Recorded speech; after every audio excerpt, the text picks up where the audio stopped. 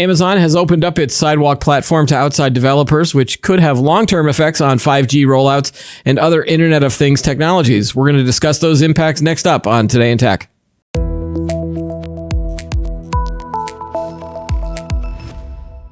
Hi, everyone. Welcome back to Today in Tech. I'm Keith Shaw. Joining me in studio is our old friend of the show, Jack Gold. He's the president and principal analyst of J. Gold Associates. Hello, Jack. Keith, good to be here. Welcome back. I say old friend. I'm not saying that you're old. I'm just saying, we've been friends for a while. So it's okay. Right. You can say I'm old. So you had some analysis recently in your Technology Insights newsletter, talking about sort of the Amazon Sidewalk opening itself up to external developers. Can you just, for people that might not understand what Amazon Sidewalk is, because I had to sort of go back and research it, just explain what Sidewalk is. Sure. So, and that's a great place to start, right? Because people don't really know it. It's not really public, right? Even though you may have one. They snuck it in under the table. So what Sidewalk is basically a network that's installed in many Amazon devices or newer Amazon devices like Echo, like the cameras, right? The Ring cameras. Yep. And what it is it's a chip that talks Bluetooth. Low energy Bluetooth. Yep. Okay. For battery savings, right? It also talks LoRa, which is a WAN, low speed WAN technology that's been around for quite a while. Yep. It hasn't really branched out a lot, but it's around. And they'll also do like FSK 900 megahertz, which is stuff that's been around probably for 20 years. Yeah. So what happens is if you buy an Echo, or at least a newer generation Echo, these chips come inside. The Echo connects up to your Wi-Fi connection or direct to an Ethernet connection, however you might do it. And that's how they get out to the internet. The Bluetooth, then whatever connects up to that Bluetooth or LoRa connection, then will go out over your internet. So it comes turned on by default. Now, as a user, as the owner, you can turn it off if you want, but most people probably don't even know it's there. Right. And so what happens is as devices go by, it doesn't have to be real close, but Bluetooth is 30 meters or so, goes by your Echo, let's say. It can talk to the Echo and send out data over your Echo to Amazon, right, or anywhere else on the internet. And so what Sidewalk basically is doing, what Amazon wants to do with Sidewalk is say, hey, look, we have this huge network. There's, I don't know what the number is, millions of Echo devices out there, lots of Ring devices out there. They claim 90% of the U.S. population coverage. I don't know, but yeah, that number seems awfully high. But now I'm thinking, is this beneficial more for kind of urban areas and yes, things where you have more coverage? Because again, the neighborhood that I live in, there's 6 houses. Right. And in theory, if all 6 houses had it, so you could have complete coverage. If one has it, then you got to be sort of near that house. And so that's the issue, right? This is a high density network in certain places. Okay. In other places, if you're in a rural area, with your 6 houses, you're not going to get connectivity. But what's nice about the technology, in theory, is that there are a lot of applications where I don't need real-time connectivity. And in fact, by the way, the downside of Sidewalk is if you need real-time connectivity, it doesn't work very well. Right. Okay. So you can't stream a movie that needs, or more importantly, well, you can't anyway because it's a very low data rate technology, right? Yeah. But I'm thinking, emergency fire alarm, or if you've got a wrist bracelets on and you're having a heart attack and you need to get to somebody now. Okay. And you're not in range. If you were walking, you'd get to range eventually. So half an hour later doesn't do you much good because you're lying on the sidewalk dead, right? Right. And that's the fundamental issue with Sidewalk is it's not, which is okay for a lot of things. I mean, if it's a meter, if you're, doing water meter reading, if I transmit it once a month, a couple of kilobytes worth of data, does it matter if I do it now or an hour from now? Probably not.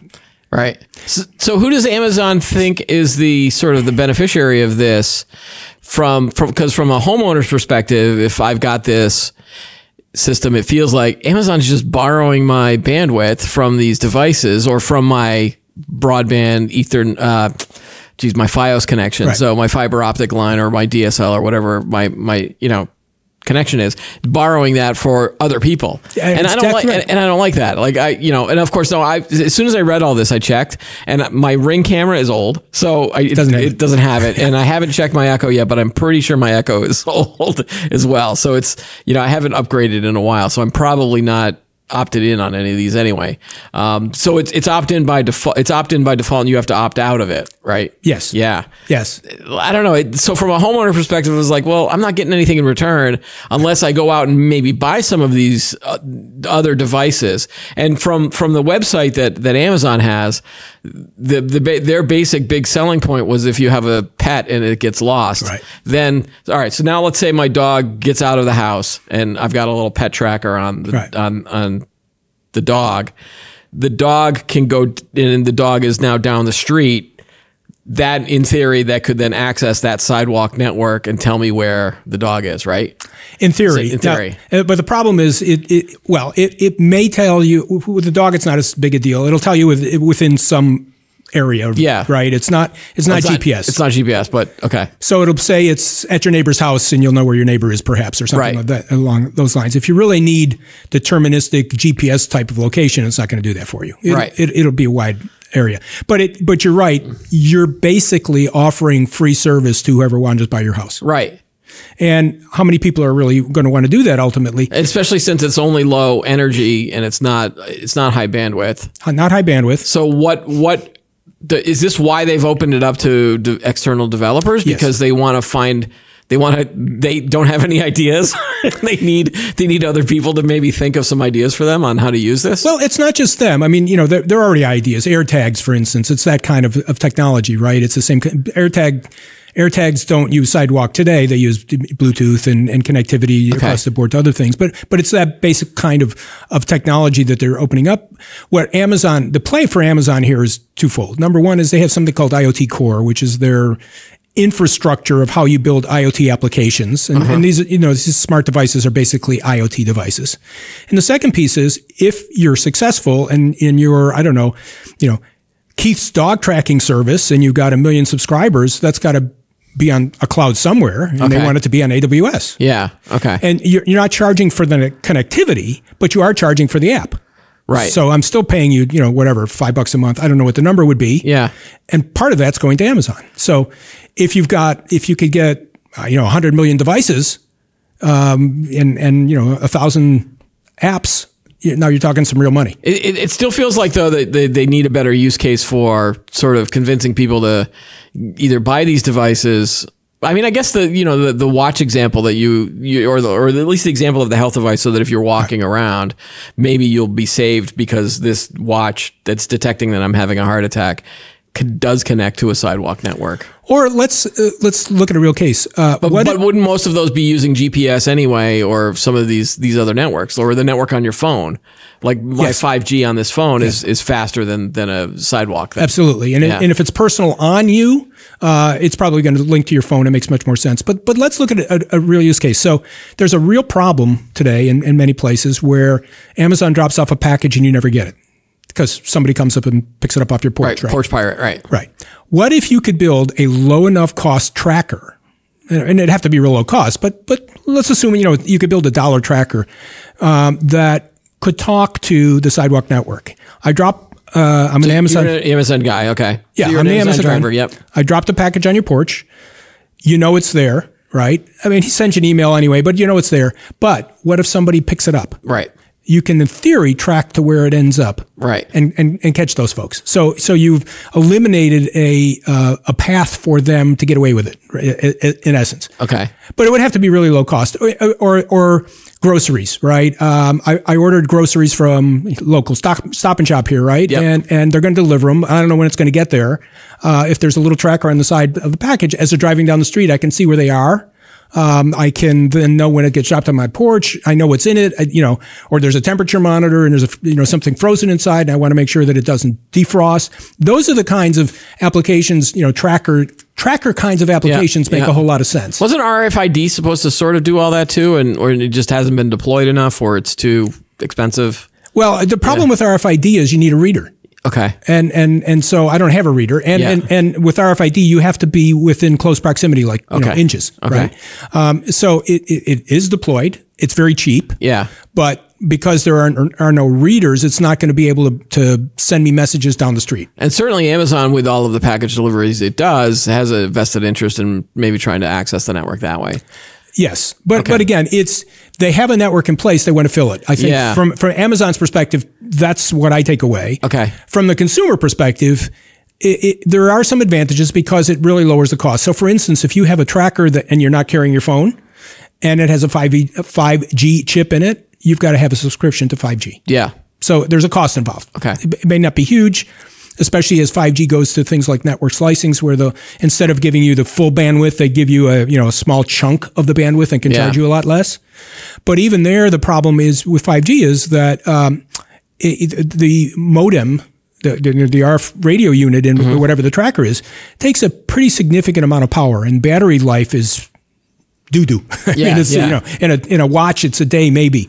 Where these guys, with low power Bluetooth, you could have a year's worth of data, especially because there's very little bandwidth going out anyway. Right. And that's another advantage of this kind of technology. Okay. Now, in your analysis that you wrote about sort of Amazon opening this up to Sidewalk, or Amazon opening up Sidewalk to outside developers, it does have an effect on sort of 5G and some of this network slicing.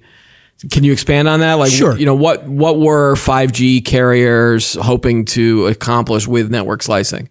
So what they wanted to do was... And maybe explain network slicing a little bit too. Sure. So, all right. So let's start with network slicing. Yeah. So let's say I've got a 5G signal coming into my home or work or wherever it is, right?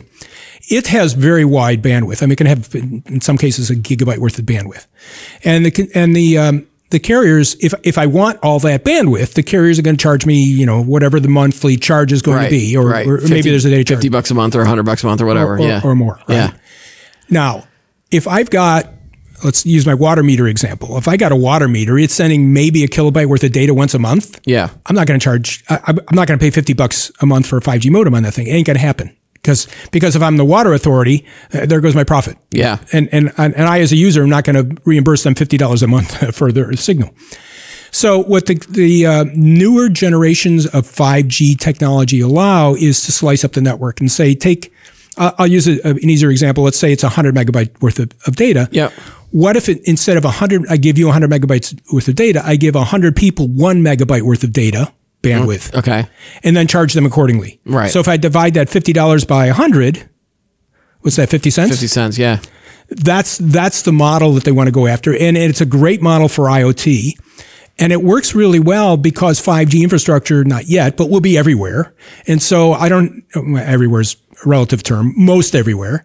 And I can have a tracker, or I can have a temperature monitor on a train, refrigerated car, or whatever I want to have it, and it'll just connect up for 5G whenever I need it to. Yep. There are also consumer devices that can do the same thing. Again, the health monitor. What if you don't have your phone, or you don't want to have your phone on with you, or you're running down the street, or whatever? There's a whole bunch of stuff that we could think about that would be along those lines. On 5G, the nice thing about 5G is you got connectivity pretty much everywhere. With the Amazon stuff, you got connectivity when you're near somebody's home with the device installed. The good news is it's free. You're not paying that $50 cents or $100 a month. Yeah. For most users, it's probably not a big deal, but there are business models where that's just prohibitive. Right. And so that's where we're going with this. It's not that 5G goes away. Yeah. It's that it's a new business model that's cheaper. Right. Okay. And so it's potentially beneficial for people that don't want to pay that 5G. Right. And again, like, is network slicing, is that the big appeal of 5G anyway, or is it still the high bandwidth in the edge scenarios and those types of? It's all of the above. This is a feature, a nice feature that you can use, but it's not the primary feature. It's what's going to enable a lot more IoT types of devices, smart devices, because it's low bandwidth, low cost. Yeah, and a lot of IoT devices. A traffic signal. You maybe want to be able to change the how long the red light stays on versus green light versus by traffic or whatever, and you want to send it a signal. It's not a lot of data, but you're not going to spend $50 a month to do that. Yeah, and so it's those kinds of models that the slicing really was all about. It also works really well in a private setting. So if I've got 5G installed in a factory floor, I can slice it up into segments and send it to different places. You know, the slicing thing, this is a little off topic, but the networking slicing concept, it always confuses me a little bit because you picture like a pizza pie or some big circle and you're slicing it up and then handing out. But then it always feels like I always get confused that with beamforming, which is sort of directing your signal to a specific thing. So when you talk about like, oh, I've got a water sensor, I'm thinking, well, they're going to just point that and give that little bit of bandwidth, but they're not. I mean, it's still a wide signal. You're only getting that small amount of bandwidth. And they're basically taking a signal and saying, okay, if I'll use an example, if the signal is 10 seconds long, you get 1 second of that 10 seconds. Okay. And then they go on to the next person. So it's segmenting the signal so you get a part of it. Yeah. Whereas the beamforming is, I got a flashlight and I'm pointing it at your face. Right. And if you go that way, then it doesn't help me. Then you don't see the light. Yeah. Right. So how has the 5G rollout been like the past couple of years? I mean, we've been talking about this 5G stuff for a while, and I equate it since most of the cool parts of the technology have no real impact on an average consumer. Like this is really aimed at factories, industrial settings, and sort of that edge AI, autonomous vehicles, robots. Like that seems to be what 5G is appealing, because again, 4G LTE for the average cell phone user was good enough, and so the extra bandwidth doesn't matter. And because it's also a smaller cell, right? So you have to build more. It depends. So you're looking at me like, okay, well, I'm just not realizing the benefits of 5G. No, so there, you're taking it from a personal perspective, as opposed to Verizon, AT&T, T-Mobile. Okay. Well, yeah. For them, so there's a few different things. There are real advantages, but let me start with the carrier side, right? The advantage of the carrier side is that they have a lot more capacity with 5G than they had with 4G. Okay. And that means that they can handle a lot more signals, a lot more technology, a lot more phones, but also a lot of other stuff. Cars are coming and, the traffic lights, whatever it's going to be. And that's important because quality you pick up your phone, no one calls people anymore probably, but if you send a text or you want to stream video, you want it now and you want it in good quality. So capacity is a big deal, especially if you walk down in Boston or in New York or Chicago or LA or wherever, capacity is a real problem, constraints.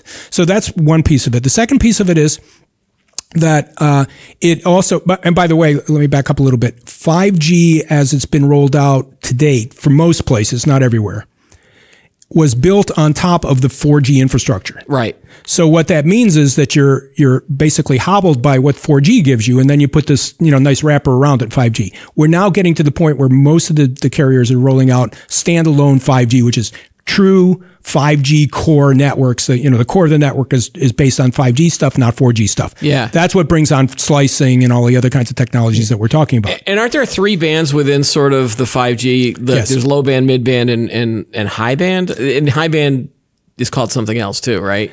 Yeah. So the question becomes, low band would give you the wide coverage area, and that's what one of the vendors is doing. But then other vendors are doing that mid band stuff, and then the super high edge AI. You need all of this computational power at the factory is the upper frequency or the high band, right? So the problem is frequency. What's available for frequencies, right? And in this country, the FCC determines that. Yeah. And they determine that by territory. It's not even across the country for general purpose stuff. So they've repurposed a lot of the low band technology, which we've had for years, to now be available for 5G. Then there's a mid-tier C band that they use. They actually captured some frequency spectrum from satellite communications, and that doesn't. So the lower the frequency, the better the range. Right. The better not only the range but the penetration, so it can get into this building, as opposed to C-band not so much. And then you go to the really high millimeter wave stuff. That's what it was, millimeter wave. Yep. Which has tons of capacity because you have lots and lots and lots and lots of spectrum, so you can send out a lot of signal. But it doesn't penetrate buildings. It may not penetrate metal. So it's for short haul, but high data rates kind of stuff. Right.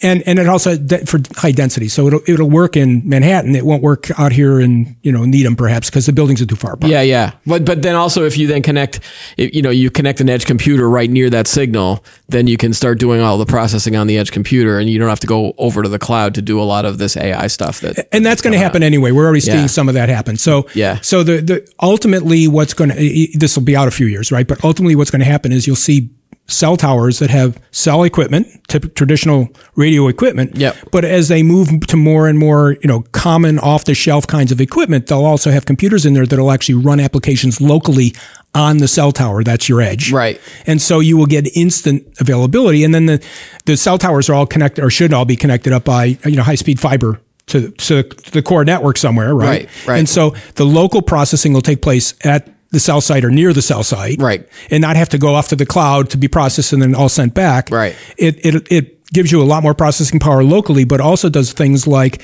alleviate the need to actually send all that data to the cloud. Right, and that saves money for the big, especially a lot of the AI stuff has so much data that has to get sent.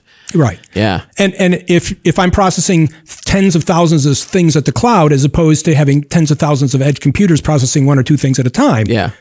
The time from when I send the data to when I get a response back is, a hundredth of what it would be otherwise. All right. So my experience that I was talking about with sort of the I'm the average user, and I hear marketing about 5G in terms of speeds and feeds, and I don't care about that.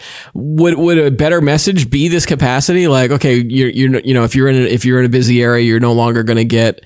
I don't want to say busy signals because again, you don't probably use it as your phone, but lag. Or, how come you're not seeing sort of messaging around that? Is it just easier for the PR marketing people go, oh, speeds, feeds, fast. Because, no, they tried it for a while and it didn't work. They tried the capacity thing for a while? Yeah. Oh, okay. They did. There was a lot of talk early on for consumers about capacity. Because of that, there'd be less lag and all that kind of stuff. And consumers said, okay, I don't care.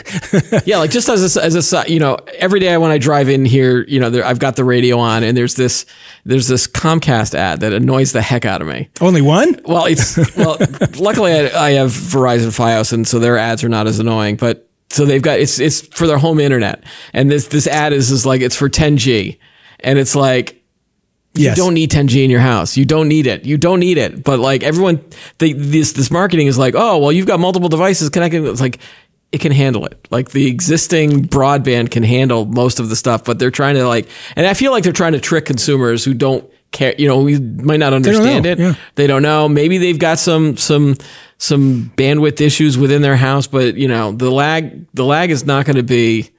It's not. I don't know. It just bugs me. How many streams of 4K video are you going to have coming into your home? Is the bottom line. I mean, I've got 3 kids, and they're all watching different things at every time. But I've got the lowest connection broadband ever, and no one's ever complained to me. I know. I the same issue. Yeah. Actually, the commercial that bothers me even more is the one where they go against the T-Mo fixed wireless access stuff on the psychiatrist on the couch. Yeah. Or the people are walking. The women are walking by the house, and they want them to turn off their phones. It's so silly. All right. But we won't get into commercials. Well, again, because we understand the technology, and maybe the average viewer doesn't. But that's the issue, right? So, Keith, if you really look at the commercials, they're geared. I hate to say this, but they're geared towards 5-year-olds, right? I mean, the message really isn't about getting into any depth. It's sound bites. Right. It's what can I put in front of you that's that's what I want to buy. Right. All right, so let's switch gears into my last sort of kind of common questions things with, is the Internet of Things still a big deal? And it sounds like it is. It sounds like IoT. I mean, that was the acronym that everybody was using. Everyone was like IoT. There's going to be 25 billion devices connected to the internet, and is that still gaining momentum, or has it slowed down in recent months and years? It's gaining a lot. It's to most people, it's kind of invisible. But let's take an example. We were talking earlier before we came on live about digital twins. Yep. Right? Digital twins, let me explain digital twins. Digital twins is basically take a physical something, whatever that is. It's this building. It's the human body we were talking about earlier, right? It's a factory setting, and building an exact model digitally of that environment. And that's your digital twin.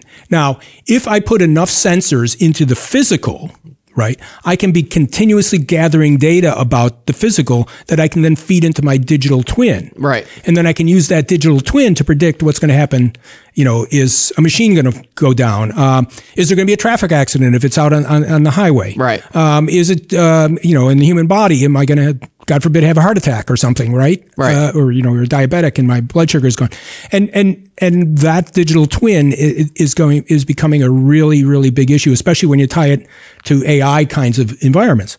So IoT is real. It's growing dramatically. People aren't making such a big deal of it anymore because it's just kind of invisible. How does it affect you? What's Right. IoT to you? Right. But what if, here's another example that we see all over the place now, food production and farming. People are putting sensors into fields so they know when to water specific areas. Yep. When to put insecticide or wherever they're going to put fertilizer down in for different plants. And they do it on a not over their 1,000 acres. They do it on a 100 square feet basis, and then they run it into essentially a digital twin AI kinds of technology that says, oh, that corn stalk over there in the corner is having problems, go take care of it. Right. Right. You increase your yield dramatically. You lower your costs because now you're using less water, you're using less fertilizer. You have great impact on the environment because again, there's less stuff draining off. And so that's really kind of where IoT is morphed into. It's really more about smart sensors and digital twins and the ability to predict what's going to happen to prevent whatever you're trying to prevent. Yeah. Are there any obstacles on the hardware side where, either is it more about battery life and making sure that you have a long enough power? Yes. Maybe initial deployments, the batteries were running out and then it became useless or they had to plug them in. Yeah. Or speeds of the chips. I mean, those are still probably pretty good, right? Yeah. Are they still expensive, not expensive? All of the above. So, okay. In fact, getting back to the sidewalk discussion, that's really what it was about, was having a cheaper chip. Because if I take a 5G modem and put it into a chip, right, it needs a lot of power. 5G it just takes a lot of power as opposed to Bluetooth. I mean, Bluetooth headphones, how long do they last? 20, 30, 40 hours, right? And they're on continuously. In a sensor that's sending data once an hour, that's going to last years, as opposed to having it a 5G modem where there's a lot of interaction going on. The networks are just very, very different. And so power is a huge issue. The longevity of the battery is a huge issue. Cost is also a huge issue. I'm not going to deploy $10,000 chips. Yeah. I'm going to deploy $10,000 $1 chips. Right. So anything I can do to lower cost, get more battery life. By the way, it makes it smaller. Okay. Cheaper to build. Yeah. And I can charge you less because it's not costing me a lot of money. All of that it enhances the ability for this to blossom. So but one real quickie. Yeah. This also ties directly into the edge, because what I want is the computing to take place at the edge for privacy concerns, for one thing. Yep. And also I want instant, I was going to say instant gratification. That's not quite right. But instant return of the data so I know so I can act quickly. Right. So it all gets tied together. Yeah. Well, like another example of the edge of why edge is beneficial too is if you had so say we're in the building here and we've got a bunch of video cameras and we're, monitoring for any intruders and things like that, instead of sending that live stream over the cloud, it's more like you just process the change and then send that alert so that you're not spending all that money into the feed and then having someone looking at it that way. So I walk into your camera and the camera says, okay, here's this guy that walked in. I'm going to send it to the cloud. The cloud's going to look me up. And after they looked at, 4,000 different people, they're going to say, aha, that's Jack. Then they're going to send data back and say, do you want to let Jack in? Now this is 10 seconds, 15 seconds, 20 seconds later. In the meantime, I've broken in. Right. Right. But that's the issue, right? It's a time thing. Right. Whereas if you're processing locally and it's Jack, you can let me in or not let me in half a second. And if I'm a bad guy, you just send out a signal to the cops and they're here in no time, hopefully. All right. So getting back to the sort of the sidewalk discussion, I mean, do you think we're just going to sort of go full circle here?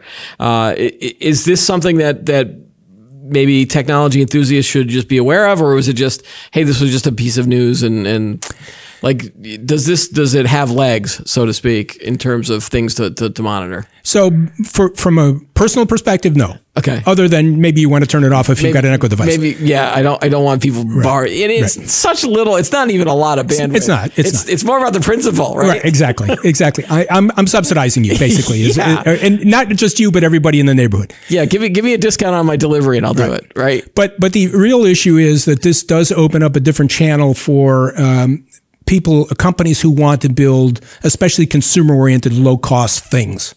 And it gives them a way to get the data out of those low-cost things without spending a lot of money and not affecting the battery life, as we talked about earlier. That's really kind of what this is about. From a consumer, you and I, consumer perspective, knowing about it is fine, but it's not going to make any difference. All right. If the average person who goes into, let's say, a Best Buy or a Walmart or a Target and buys a smart device isn't going to know what technology it's sending the data across and isn't going to care. They're going to care about the price and how well it works. Right. All right. Jack, always good to see you. Still enthusiastic about technology, right? No, you turned into a pessimist? No, I'm kidding. I am joking. Well, I am worried that with all the political stuff going on in the world, that we could be in for some trouble in the technology space, but that's a whole different discussion. All right, yeah. Well, let's not get into all that stuff. Let's try to save. I'm not talking about local. I'm talking about geopolitical stuff. All right. No, we won't go there. All right. Good to see you, Jack. Thank you, Keith. All right. That's all the time we've got for today's show. Please subscribe to our channel, like the video, add some comments below. Join us every week for new episodes of Today in Tech. I'm Keith Shaw. Thanks for watching.